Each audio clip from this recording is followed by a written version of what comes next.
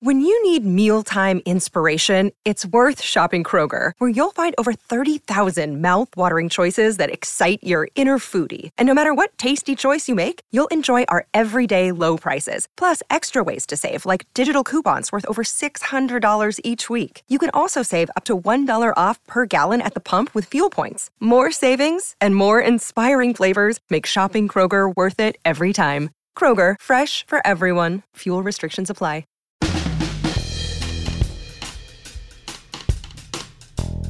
Welcome to the family with Crazy Officer Dave. And Andy Brant Bernard. You got Josh on the horn yet? Not yet. All right, we'll get him on the horn. Got a special guest coming up too, Carlos A. Alvarenga.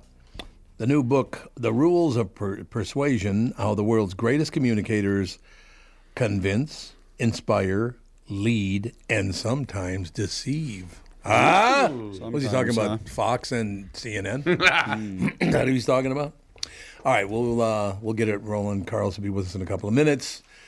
Just let me know when Josh is ready to go as well. All right? Yep. All right, so what's the latest? What's new? Another cop got shot yesterday. In Iowa, you said? In Iowa, yep. Where in Iowa? Algona? Let me take a peek here real quick. Yeah, it went serving a misdemeanor warrant. A misdemeanor warrant. It's like... You killed somebody over that? Yeah.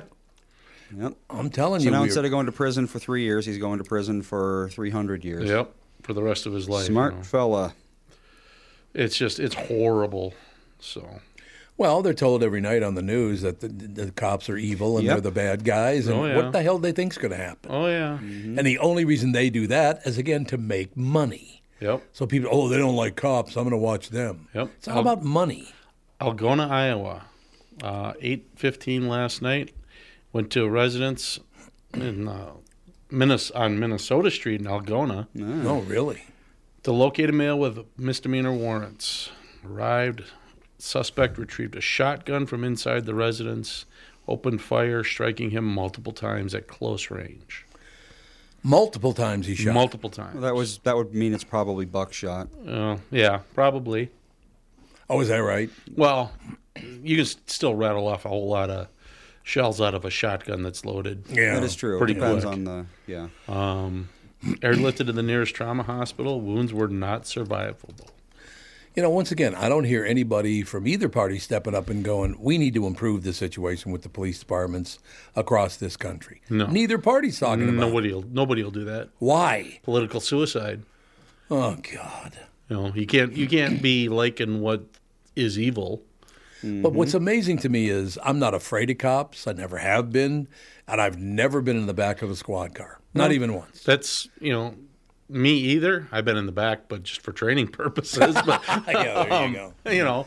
It's if everybody is led to believe that we're evil, they're going to believe it. And here this guy just went to do his job. Now, is this mainly a mommy and daddy problem? I think it's a social problem more than mommy daddy. But it's like, I don't want anybody being an authority over me. Well, that could be the start of it. That's a big part of it, yeah. That's what I'm thinking. Yeah. Because, I apparently I remind a lot of people of their dad, and they automatically don't like me. Wow. It's like, they project all their problems. Look, I didn't get along with my dad at all, but I would never pick somebody out and go, that guy reminds me of my dad. Yeah, well. Nobody reminds me of my dad. You and I have different,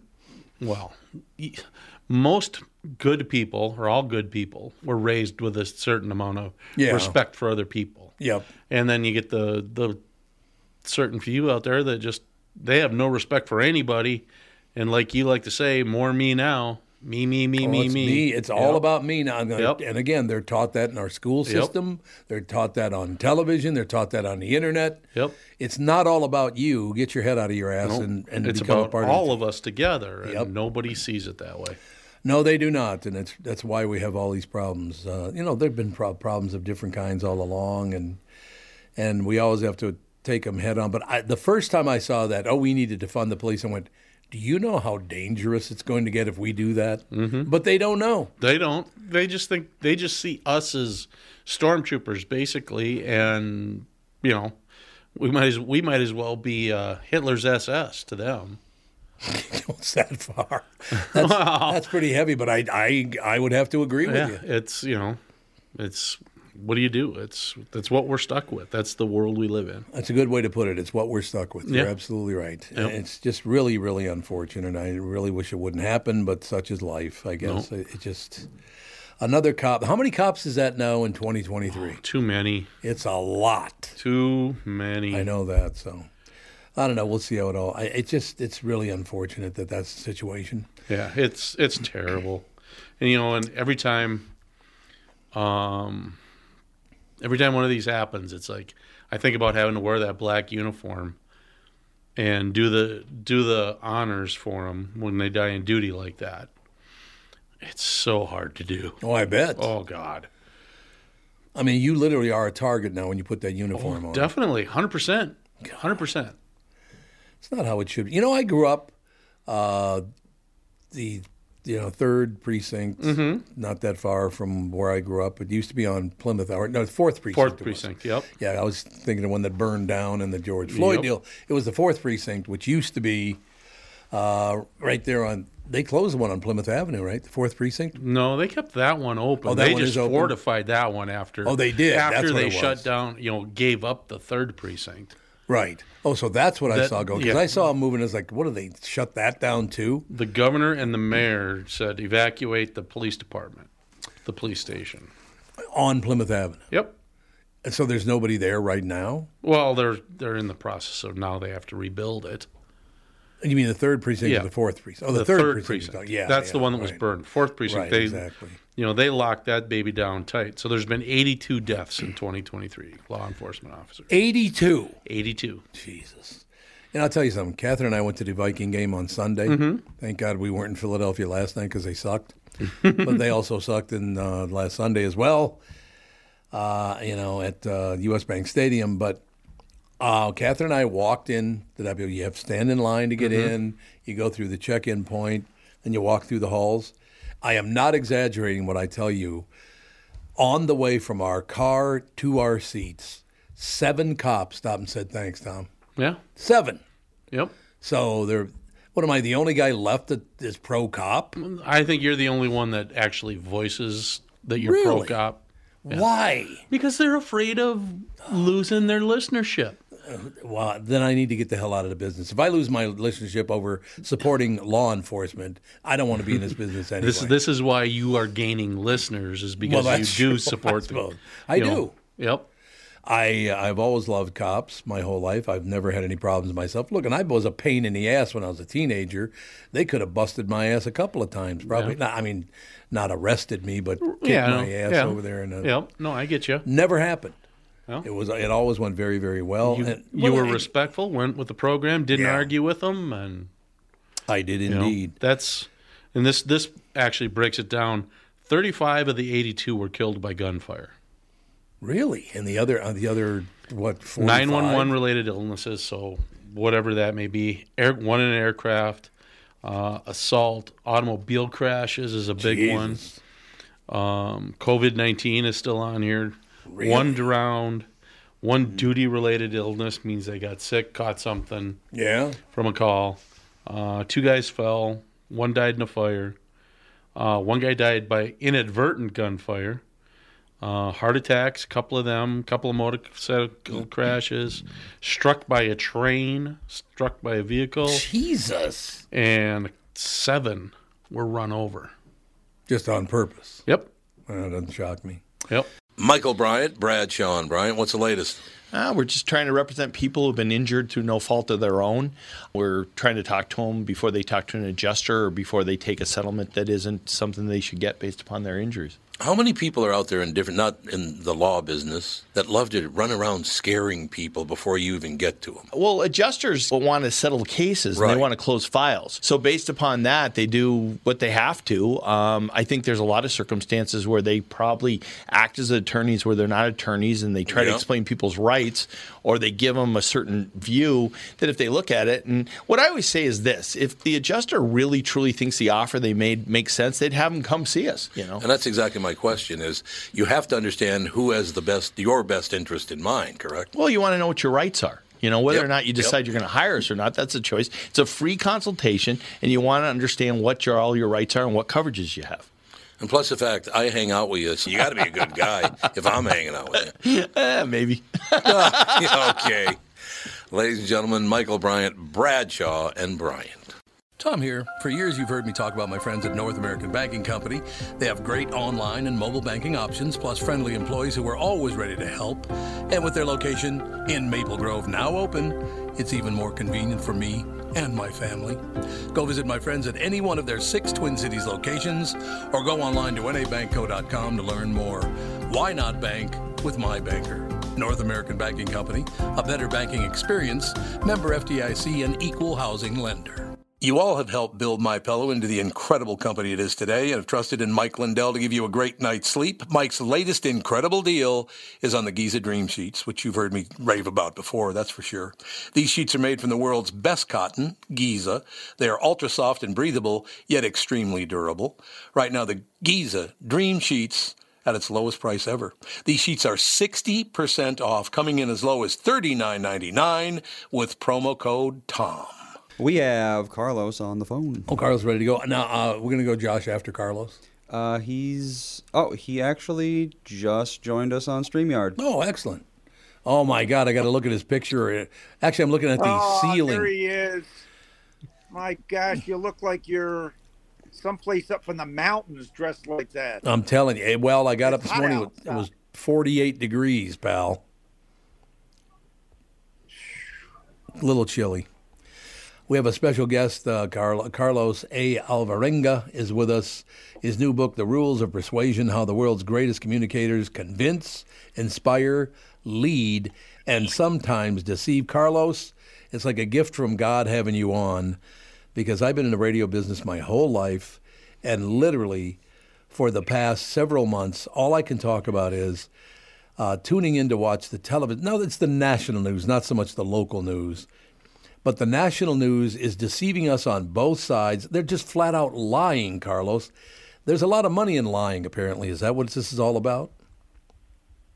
Well, it's certainly part of the... Well, first of all, Tom, thank you for having me, Sean. I really appreciate it. It's our pleasure. The book explains that persuasion is chemistry.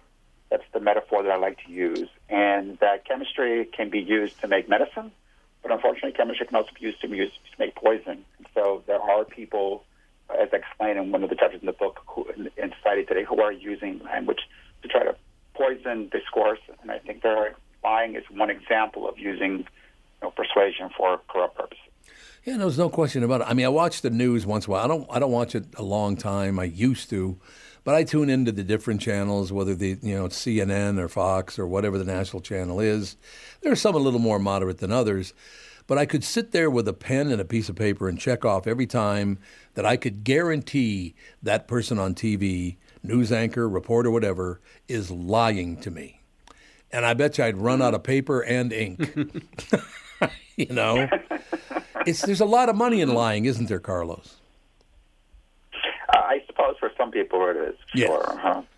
Yeah, no question about it. So let's talk about the rules of persuasion. What's that all about?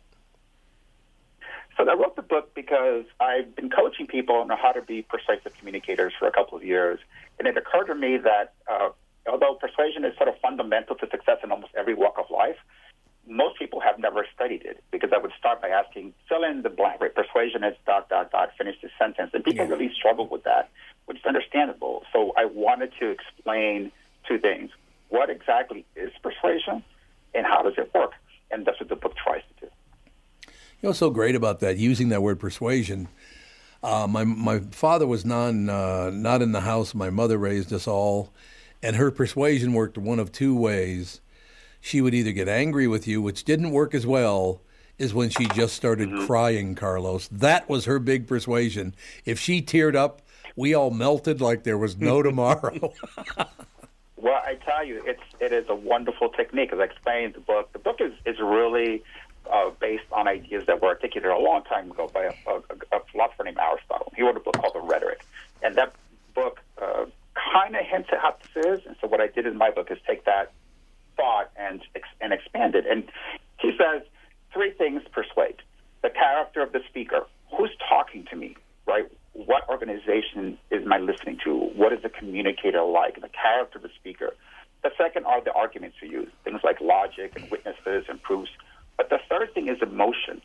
What emotions do you generate in the audience when you communicate? And the story you just told is a wonderful example of that. And what emotion does, it bypasses other systems and cuts right to the heart. And it can, when used correctly, can be devastatingly powerful in getting someone to believe you. Yeah, I can see that. Do people? Is this something most people have to work on, Carlos? Do they have to learn how to use persuasion properly?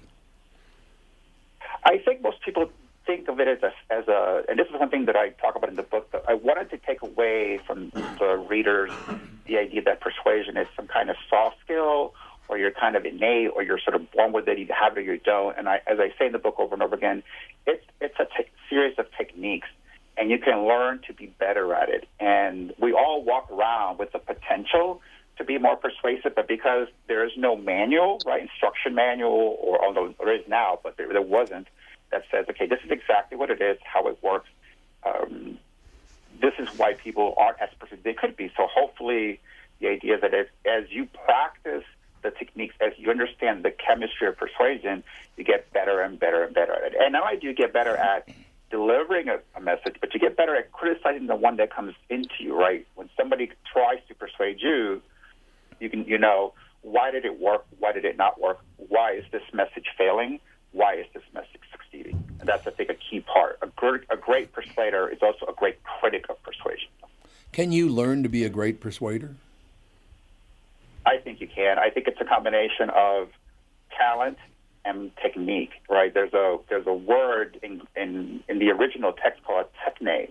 And the techne is a word we don't have a translation in English. It means a practical art. So it is both art and science. And we know that, right? Because we see a great commercial that it's not luck. If it's lucky, you would have a random outcome, and it's not. There are people who are persistently great communicators because they either have learned the techniques along the way or they just were gifted that way. But everybody can get better at it, right? If you have talent and then you add technique, you get really good. But even if your talent isn't that much, because you have a technique, that makes you a much more persuasive person. No matter where you begin with, you're going to improve. It's my theory. Does persuasion work? I mean, you think about it. Does it work with your parents? Then does it work in grade school, in high school? Does it work on the job? Does persuasion always work if you're good at it? It works in the same way when it works. So, for example, the techniques that work. And by the way,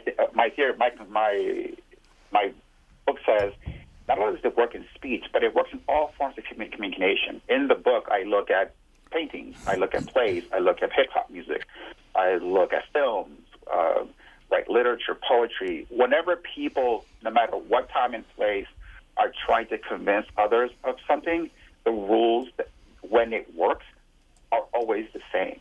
And so that's what I find very interesting. No matter what age, place, or time, we could be looking at classical poetry in China or a brand new movie that just came out from Hollywood.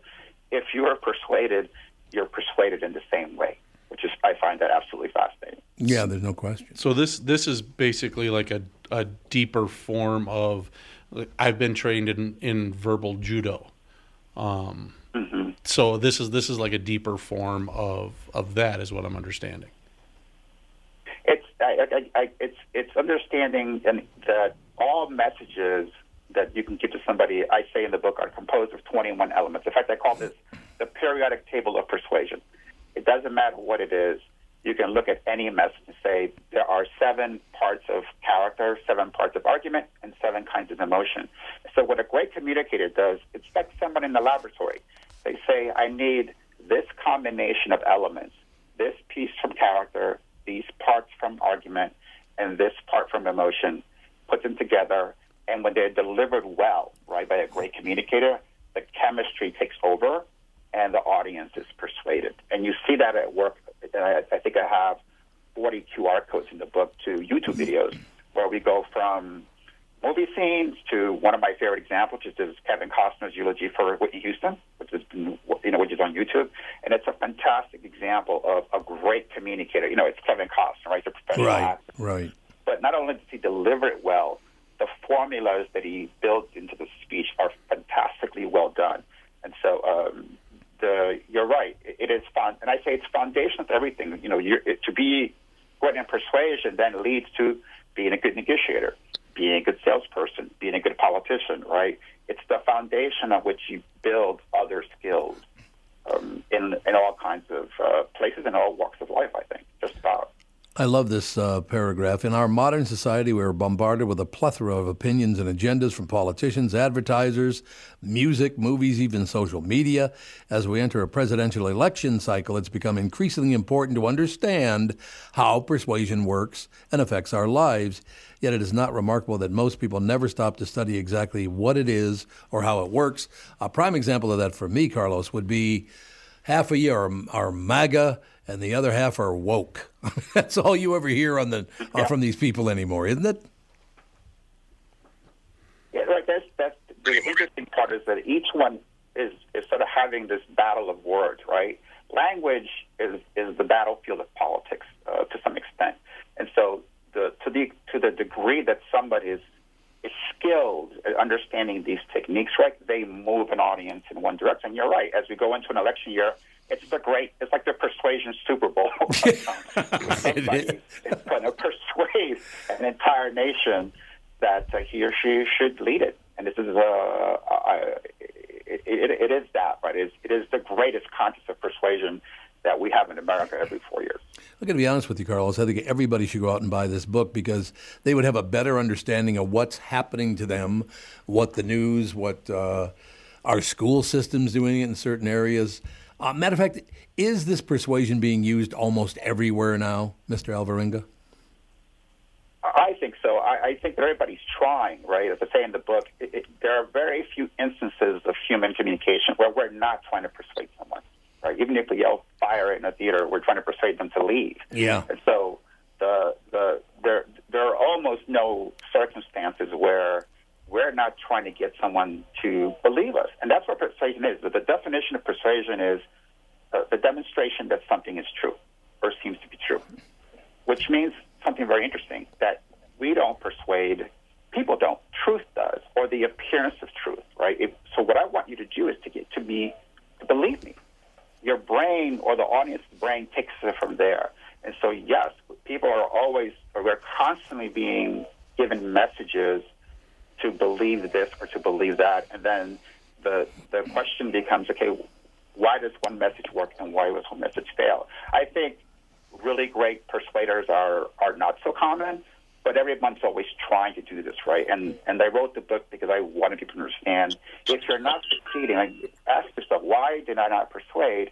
Hopefully the book helps you understand why maybe it didn't work, and you'll get better at it. It is a wonderful thing. I will close with this, Carlos. I grew up in a very poor neighborhood, and persuasion was always used in my neighborhood by the mothers and the fathers by telling you, I wouldn't do that if I were you.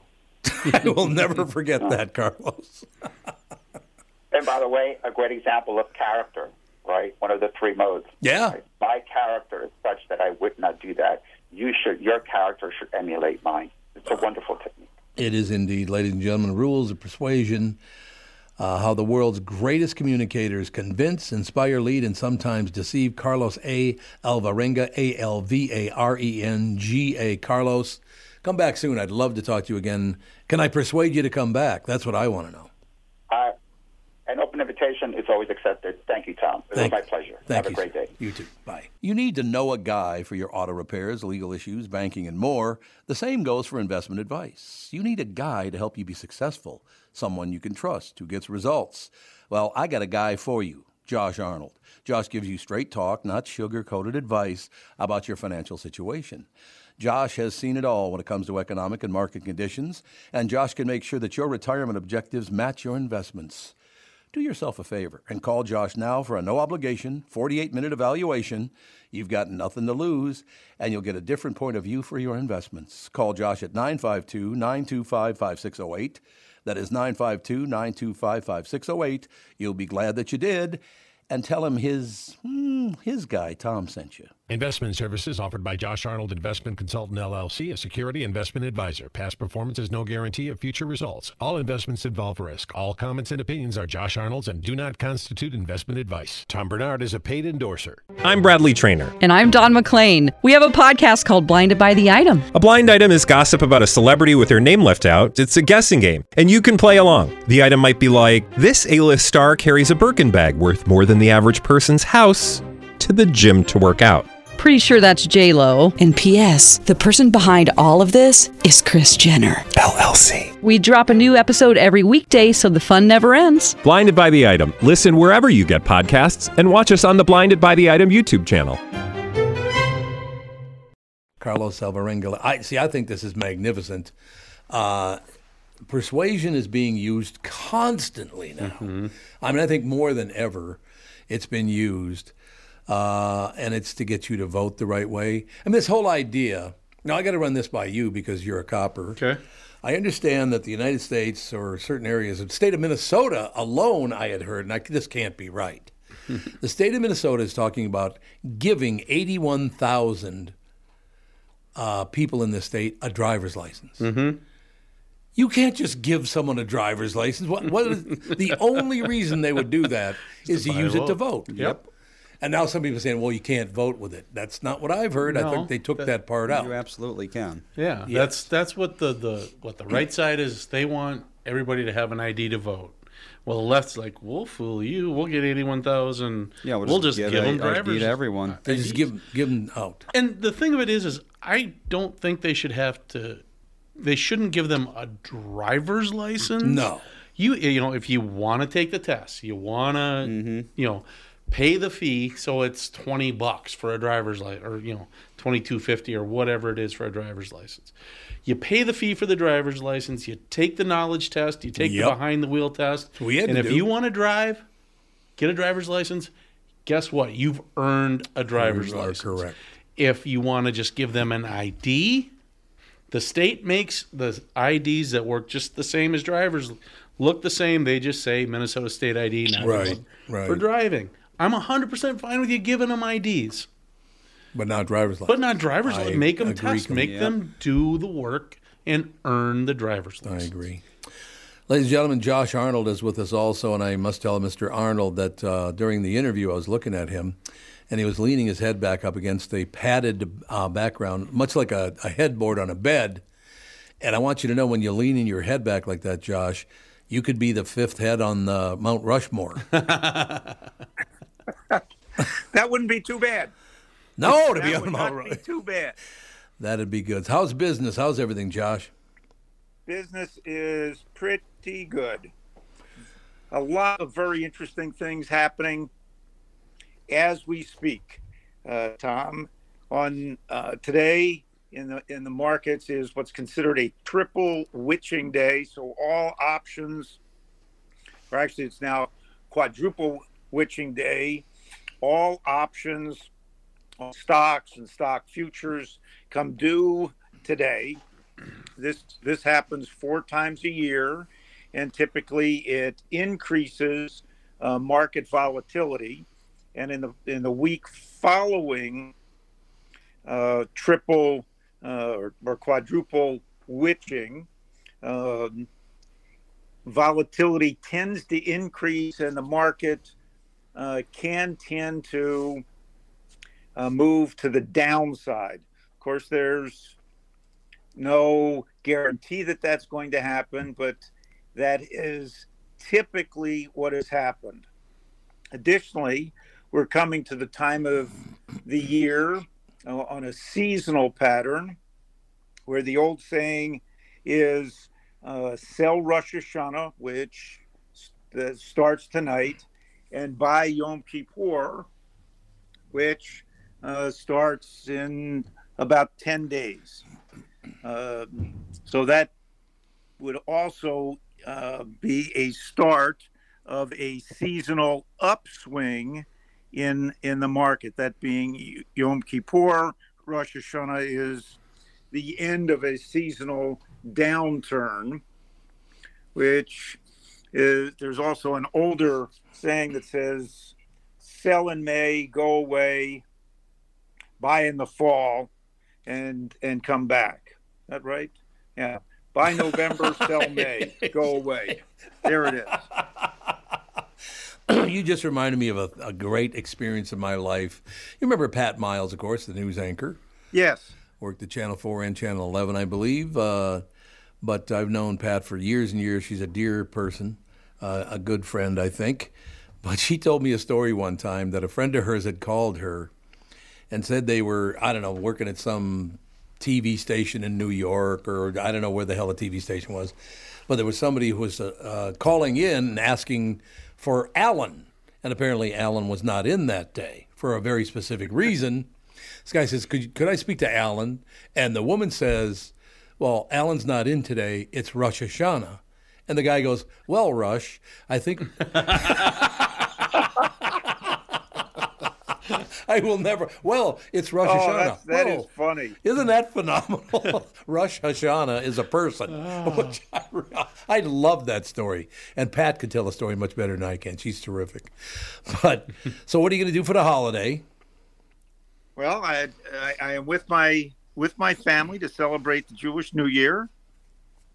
So we're all together at a place near my mom's. My mom, at age 96, is not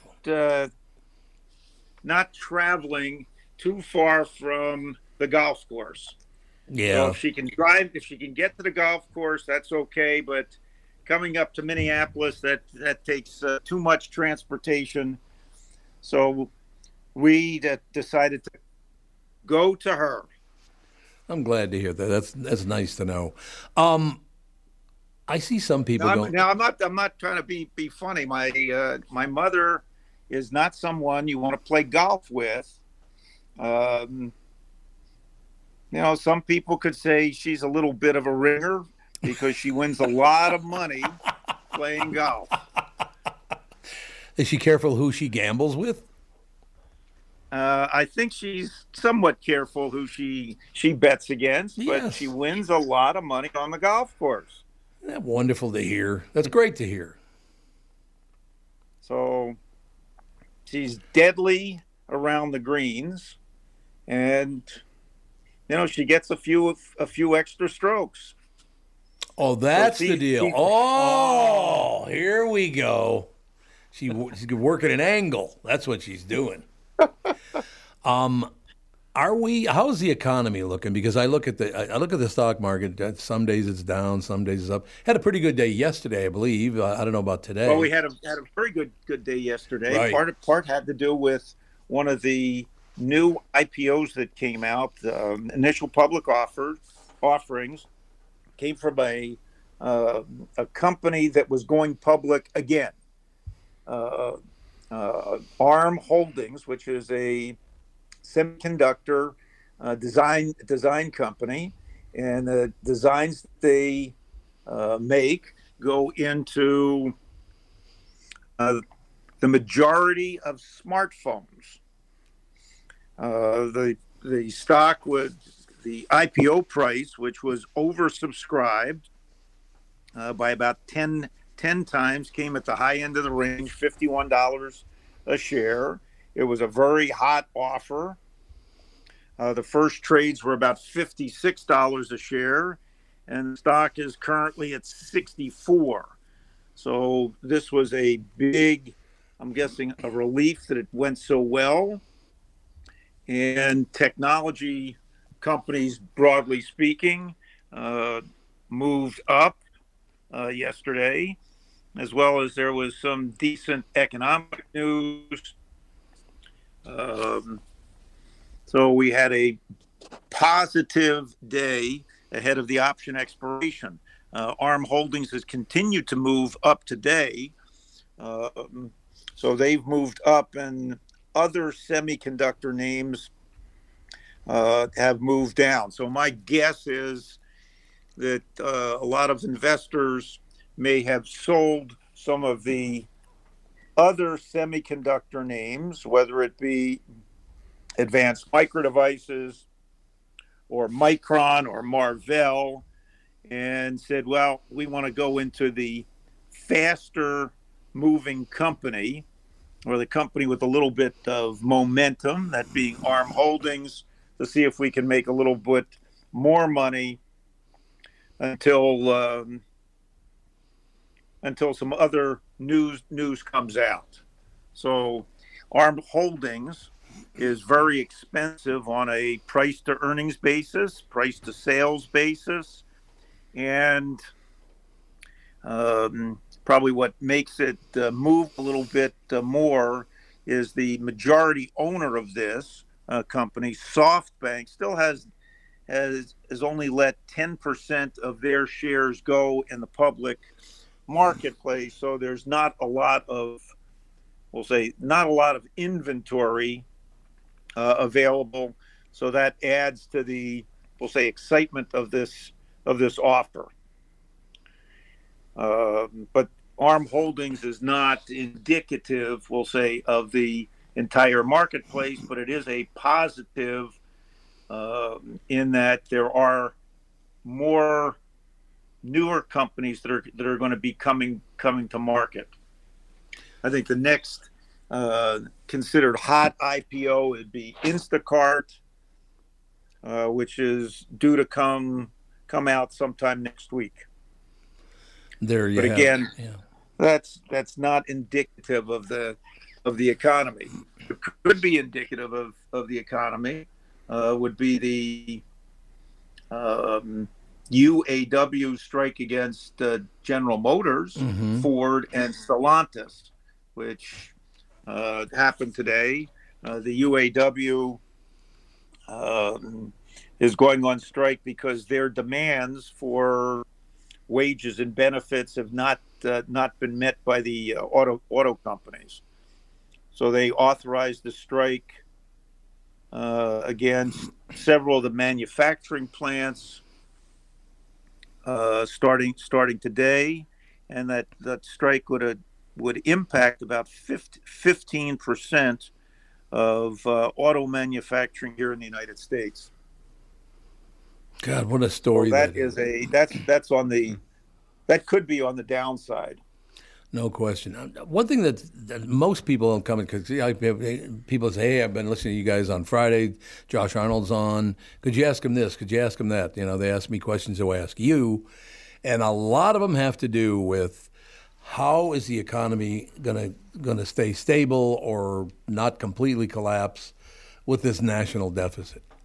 The national debt is massive. What are we going to do about that, Josh? Well, I'm not a politician. No, you're not. That could end the discussion right there. The debt continues to move up. The federal government continues to spend money, and the government continues to print money that can't be raised. So, if you wanted to, reduce the debt, you have to cut spending or increase taxes. And I'm not sure anybody wants to cut spending, and very few people want to see their taxes go up. Now, of course, Tom, there are some politicians or some people. I can't name names, but there are certain people who say that Officer Dave and Tom and Josh they make too much money. Oh yeah, and they don't pay their fair share. So, but nobody bothered. Nobody says, well, what is my fair share? Has anybody given you a percent of what your fair share is? I think we've talked about this before. Oh, Jeff Bezos is the richest man or second richest man in the country or in the world. He doesn't pay his fair share of taxes. and saying, well, he does pay his fair share of income taxes based on his income or his salary, and he pays his fair share of taxes when he sells shares of Amazon to help fund his Blue Origin space program, which is, say, self-funded, not funded by the government. I might have some government contracts, but it's not funded by the government. So to me, he's paid his fair share, and I'm sure Tom and Officer Dave, you pay your fair share of taxes. Yeah, but Andy doesn't. That's the whole difference. Andy may not have a high income. Oh, he does okay. I don't evade taxes, but I avoid. So then we'll say that Andy pays his fair share of taxes too. Josh, you got to hear what Andy just said to you. I said I don't evade taxes, but I avoid them. That's what you're supposed to do. Mm-hmm. There you go. There you go, Andy. That's what there's a fine line, though. No, that's a great line, but that was part of a decision long ago by a famous judge named Learned Hand. He said it is your sworn duty to avoid paying taxes, not evade, but pay the least amount of taxes that you can. That's your legal right. Well, then I don't understand how anybody could argue that. It's one of those situations where why did we ever not implement? I don't think it's ever been implemented a flat tax. Why don't we? Just everybody pays the same. Some places have it, but I don't think the U.S. ever did. I don't think the U.S. ever did. What's wrong with a flat tax? I think a flat tax would be great. Yeah. I could almost imply that it could be biblical. Okay. But how many? Listen. There are. Yeah, I mean it's. What is it that some of my non-Jewish friends have said that just in terms of forms of charity, that you should give 10% of your income for charity. So there's a that could be seen as a flat tax. Give 10% of your income for taxes. Yeah, but if you combine Minnesota and the United States, because Minnesota, I have heard many, many times they are very serious about implementing a 14% high end. That's a lot of money. Well, I think it's pretty close to that now. It is, yeah, yep. I mean, when you based on the income tiers, based on any capital gains, no, Minnesota's is a high tax state. I think now with this new number, if it does hit 14, it will be the highest tax state in America. And I think the people that want to, impose that tax don't understand that people and businesses do vote with their feet. Yeah, they do, don't they? I think there are some other high tax states where residents have left for lower tax states. I think California has lost population to states like Arizona and Texas. I think there was another business that I think it was called Tesla, run by another very rich guy. Mm-hmm. Elon Musk, that he picked up and moved some of his manufacturing from California to Texas, a low tax state. New York has lost a lot of upper income residents and businesses to Florida. And Illinois, namely Chicago, has lost a lot of businesses as well from Illinois to Florida. So Florida is growing. They're a low tax state. Isn't it incumbent upon people to do this? It's like, look, yeah, we got to pay for fire departments and police departments and all the rest. We have to pay all these great things that we really, really do need. So I can see why people need to pay taxes, because these things have to be paid for. But Officer Dave and I were just talking about the fact that Minnesota wants to give away 81,000 driver's licenses. Do you think that's a good idea? Just giving them to people without having to test for them? Well, I agree with Dave. It's not a gift. No, it's not. You've got to pass the test. Exactly. What's the idea behind giving away a driver's license? Voting. Because once you got a driver's license, you can now vote in the state. Yep. I thought all you need is an ID. Well, that's all you do need. Yeah, a state issued then why do ID. I need if I can't pass the driver's test?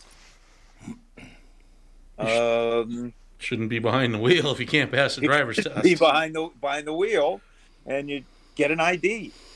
Yep, I agree. No, that's my whole thing too. Is that just an ID is fine. Give them identification cards, but don't just give them driver's licenses. Make them earn it. Make them prove they know what they're doing behind the wheel. Yeah, it's the same thing as if you have a driver's license, you own a car, you've got to go buy the proper insurance. Yes. Yeah, that's the whole deal.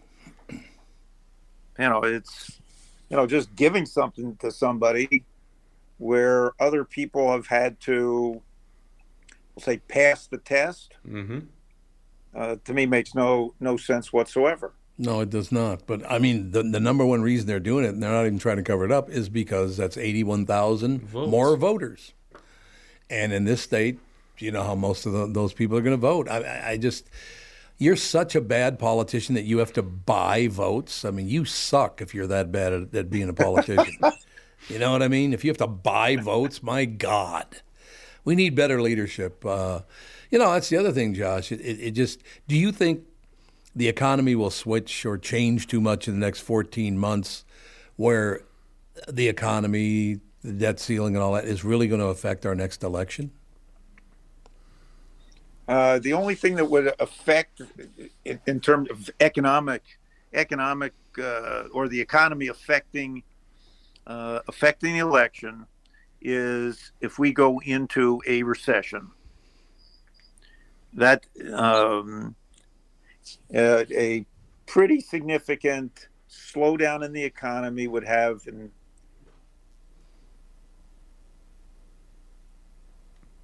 change in leadership. Yeah. Typically, that would be one thing. I would say if interest rates get too high, that would also prompt a change in the administration, primarily because if interest rates are too high, that would slow the economy significantly and could increase unemployment, and that would be a reason for change. I would hope so. I got to tell people that are listening right now, and I'm not going to talk directly about what Josh and I talked about last night, but anybody out there listening right now or watching us right now can pick up the phone and call you for advice, correct? That is correct. Because I called you for some advice last night and ended up actually much happier than I was. So you actually cheered me up for once, for Christ's sake. Oh, my God.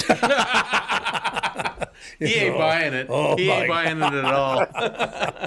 But I guess what I'm trying to say, Josh, is that I think instead of trying to make decisions themselves about where they put their money, how they spend their money, is this a good idea? Is that a bad idea?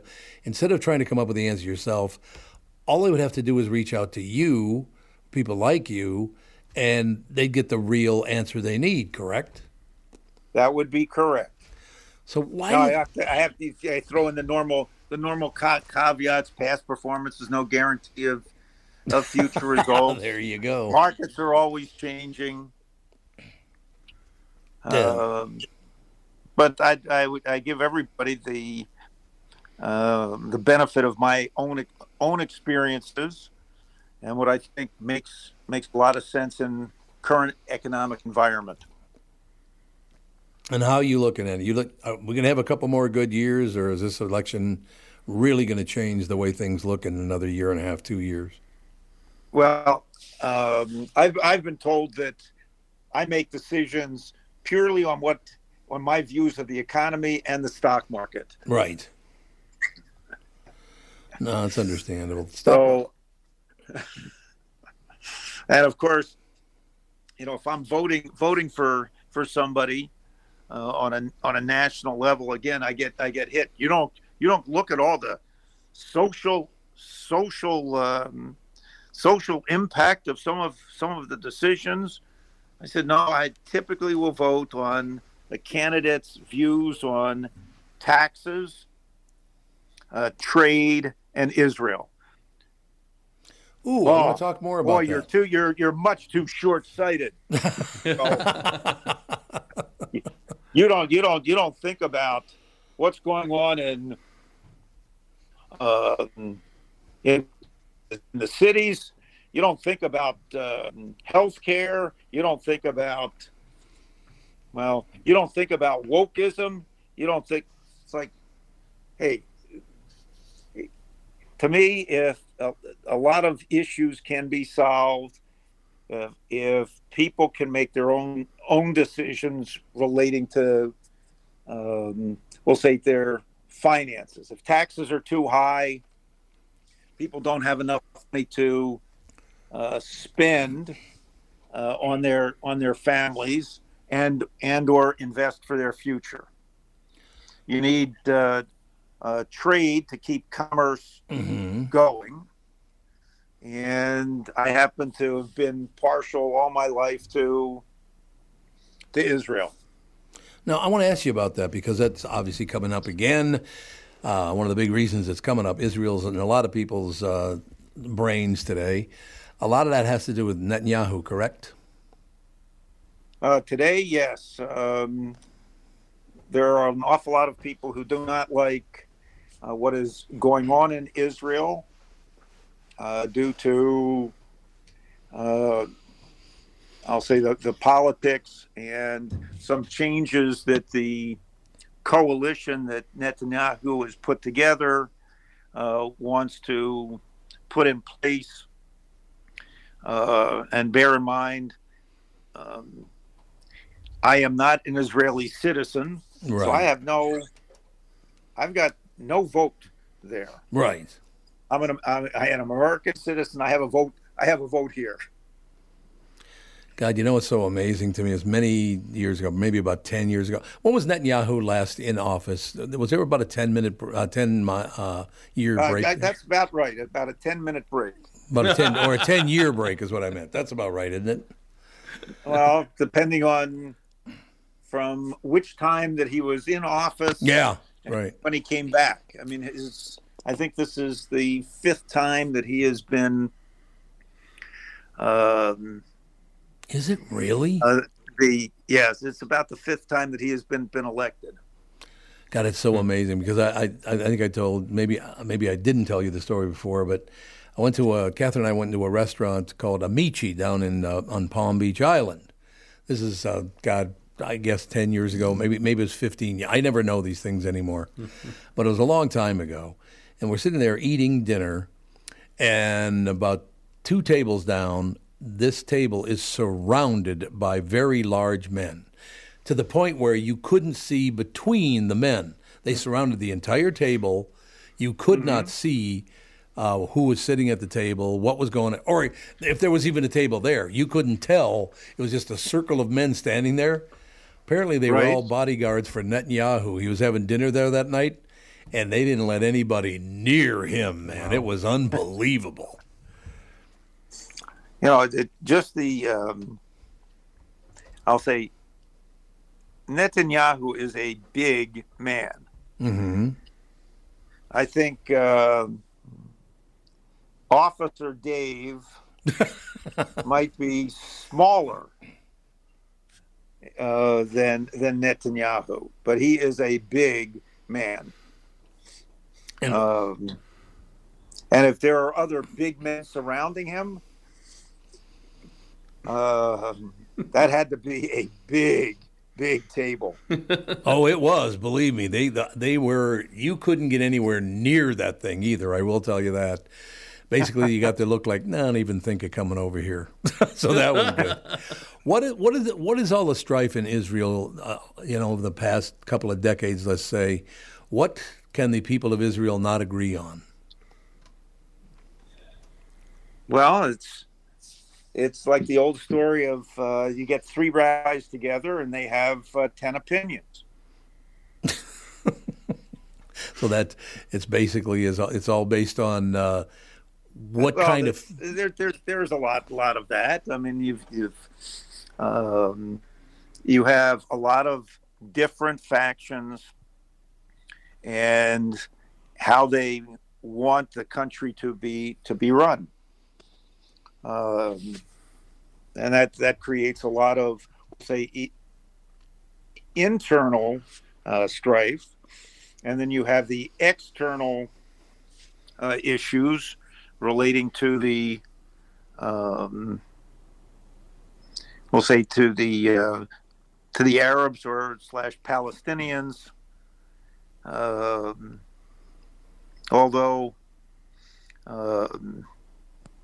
No, I won't even go there. But starting down that political road. I don't want to go there because that's some political things, and then I'm going to start saying some things that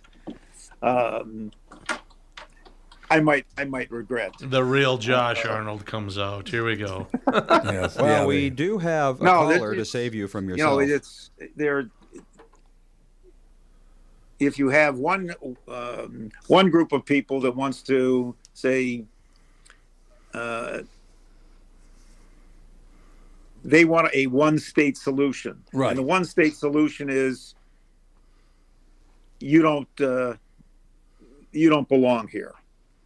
Ooh. And we want to drive you out to the sea, and that's not going to happen. No, I would hope not. And I just look and say, hey, here's a very small country that has. I do not believe there are more than 8.5 million people in Israel. Yeah, I think it's about right. 8.5 million is right. And you have a lot of other people that want to see those 8.5 million people go someplace else. God. And then I could also just say there are maybe 15 million Jews in the entire world. And there are a lot of people that would like to see those 15 million people disappear because they think those 15 million people are responsible for all the ills in the world. And you and I know that that's not true. Well, I know it's radio people. That's who it is. It's the cops. Yeah, the cops. They're the big. Andy has a call for you, I believe, Josh. Is that right, Andy? Okay. Not for Josh. I'm going far afield of of some things that I can talk about. I understand. So, we'll get back some. Technically, the call is for Doug because apparently he said some incorrect things this morning. And Doug Sprinthal? Yep, Doug Sprinthal. Why? What did he say? Well, why don't we let Bill fill you in? Bill. Hey, Doug, how's it going? Doug's not actually here. No, he's not actually here anymore. Oh, isn't he? All right, I thought I heard him. Hey, Tommy, how's it going? Not too bad, sir. What's the latest with Dougie? Well, ours is with the UAW, what we're asking for. Oh, right, yeah. And started in 2008. We gave up a lot for Ford so they could stay in business. So that way we can get checks too. Mm-hmm. And so it was a handshake deal between the UAW and Ford that once things started getting better, that we'd go ahead and get our concessions back. Well, Ford, with the last contract, said, no, we're not going to do it. The last contract, you got a 3% raise for the first and third year and a lump sum for the first and fourth. And so what they're asking for now is a 42% increase in pay, which is what each of the CEOs of Ford, Stellantis, and GM got. And, get our COLA back that we lost, get our retirement back that we lost. Mm-hmm. We're not trying to be greedy. We just want back what we had lost. And since the economy has gone the way it is, we've actually lost money instead of gained money. So that's what they're asking for, and it's a bargaining situation. So Ford will say we'll offer you this, UAW will say we offer that. And eventually, once we get down to somewhere in the middle, both people can agree on it, then we sign the contract and we go on making more trucks. And, hopefully things, get solved pretty quickly. We've got each company has one plant that is out on strike now. Everybody's still working except for those three plants. Oh, I see. I didn't know that. I had no idea that was the case. So that's a good thing, isn't it? Yeah, we're still making money. They're still making money, and hopefully they can sit at the table and talk with each other and come up with a viable solution that would make us be able to live. That sure. Like you talk about your mom with going out to eat and leaving the tip for them. Well, right now we're at a situation where things are too high that we can't go out and eat and leave a tip. Right. So, and the family, I think we went to McDonald's to eat the other day. With the four of us, it cost us $52. At McDonald's? At McDonald's. Holy Anna. So Man. it's our people are just kind of asking for what we've worked for, what we've helped build this company into. No, I'm just working for Ford, so I'm just talking about Ford. Sure. But it's a fight. It is every year that we get in contract season that every 4 years this is the same thing that goes on. So. Well, could you stay in touch with us while this whole thing goes on? Would you just call in once in a while and tell us how things are going? Most definitely. All right, sir. Well, thank you very much for your time today. Hey, Tommy. Yes, sir. I love you, buddy. Who loves you more than me, Pally? I got a job because of you. Yes, sir. He didn't even argue that. It's all me. That's why. Thanks, All pal. right, we'll talk to you later, brother. Thanks a lot. Josh, we got one more minute, so you get the closing argument. I get the closing argument? Yes. Closing argument, buy stocks. That's the whole argument. There you go. That's the argument. Buy stocks, don't buy bonds. All right. Well, there you go. When you coming back town next week? I'll be back in town Sunday night. All right. So we'll see you in studio next Friday then. We can talk more next Friday. Plenty to talk about, not only about the broad economy, but also about some individual stocks, which I like to talk about. Sure. More, because I'm not so sure people are interested in my opinions on taxes, trade, and Israel. They might be more interested in my opinion on stocks. All right, we'll get back there. I just think anybody giving their opinion on anything is good. It teaches me things, so I don't have any problem with that at all. But we will see you in studio next week, pal. Thank you. We will look forward to it. Thank you very much. See you, Have Josh. a good week. You too. Talk to you, Dave. Thanks, Andy. That'll do it. Talk to you next week.